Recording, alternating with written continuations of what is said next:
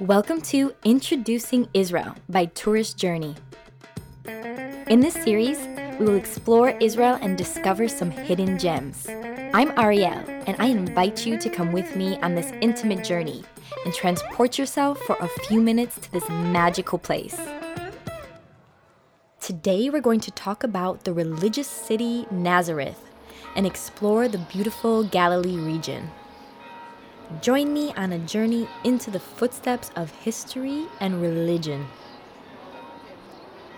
Whether you are religious or not, I am sure you've heard about the stories that took place in Nazareth.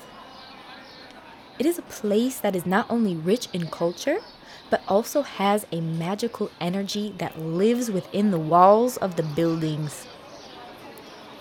Christians believe that this place was home to the Holy Family. There are many biblical sites in this city. Mary was told she would have God's Son at the Basilica of Annunciation. This church is clearly visible even from afar. Though very modern in design, the mosaic panels depict Mary and Jesus as they are seen in each country around the world. This gives the story a very personal touch. Several other important churches have been built in places where Jesus preached, where he dined, where his father Joseph had a carpentry workshop. To all you hiking fans, religious or not, walk the Jesus Trail. Follow his footsteps in a hike off the beaten path through some beautiful nature. Nazareth is the starting point of a 65-kilometer hike through the Galilee region. The hike connects several of Jesus' most important historical sites. It takes 4 days to complete. Besides several important Christian sites, Nazareth is home to one of Israel's largest Arab populations. It has a lot more to offer than just historical tours, so listen closely. Before we explore, let us unpack our bags in a 200-year-old Arab mansion. A very charming guest house with a unique story. Nazareth used to be a forgotten and neglected city. It took a very long time to heal from all its conflicts. This explains why it is sometimes called the Forgotten Son. The Azar family mansion was no exception.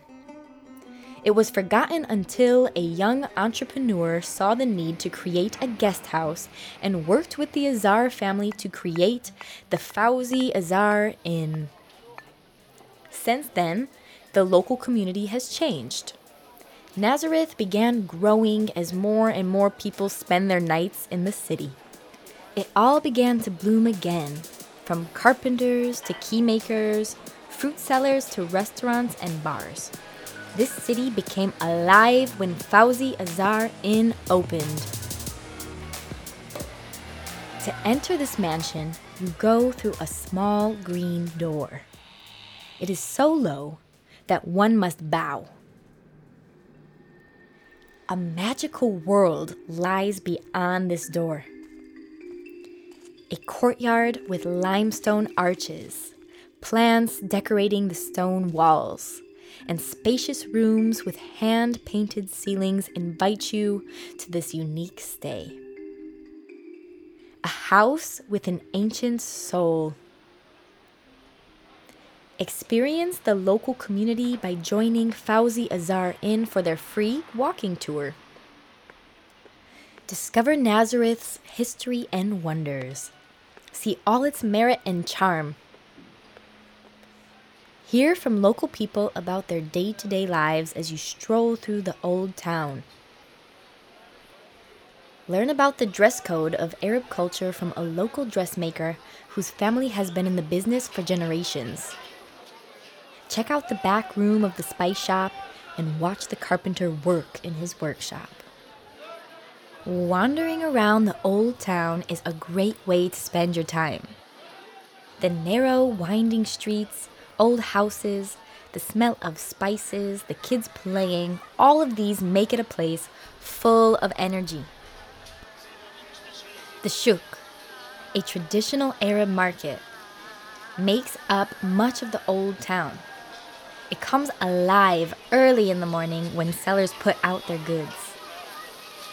It's the perfect place to meet local people, discover and explore, with surprises at every turn. Look out for the white mosque, hidden within the streets of the market, but not to be missed. Let's grab a bite before we head to the Sea of Galilee. Rosemary is a great spot for a fancy treat. Fresh, regionally sourced ingredients are used in French and Italian dishes. To find this type of food in a very Arabic area is a surprise, but a good one. While eating at their outdoor tables, you can take in the bustling Mary Wells Square. A corner shop in the old town serves katayef, stuffed with cheese and slathered in sweet syrup. Enjoy this traditional treat at Abu Ashraf. If you are staying in Nazareth for a few nights, you can take day trips to northern Israel. It's the perfect base to explore more places up north. With Tiberias, the Sea of Galilee, the Jordan Valley, and the Golan Heights, there are so many places to visit from here. We are headed to Tiberias. Tiberias' city center is located right next to the Sea of Galilee. There are many restaurants and bars along Igal Alon Promenade, which runs all along the water. There are also some historical sites along the way. The Greek Orthodox monastery walking south and the Jewish tombs walking inwards. In Judaism, Tiberias is a sacred place because many tzaddiks, religious figures and scholars, have been buried here. After taking in the rich history, you can relax in one of the hot springs still left from the Roman era. The most impressive aspect of this region is the Kinneret, or the Sea of Galilee. According to the Bible, this is the sea where Jesus walked over the water. Crazy, huh? The nature here is stunning. In contrast to the desert landscape of the Dead Sea, this landscape is lush green, almost tropical looking. A fun fact, not only is the Kinneret the lowest freshwater lake in the world, it is the primary source of drinking water in Israel. Water levels are reported much like stock market indexes. The lake is one of Israel's most popular tourist destinations, but there are plenty of hidden treasures around the lake to make it a perfect day trip, avoiding the crowds.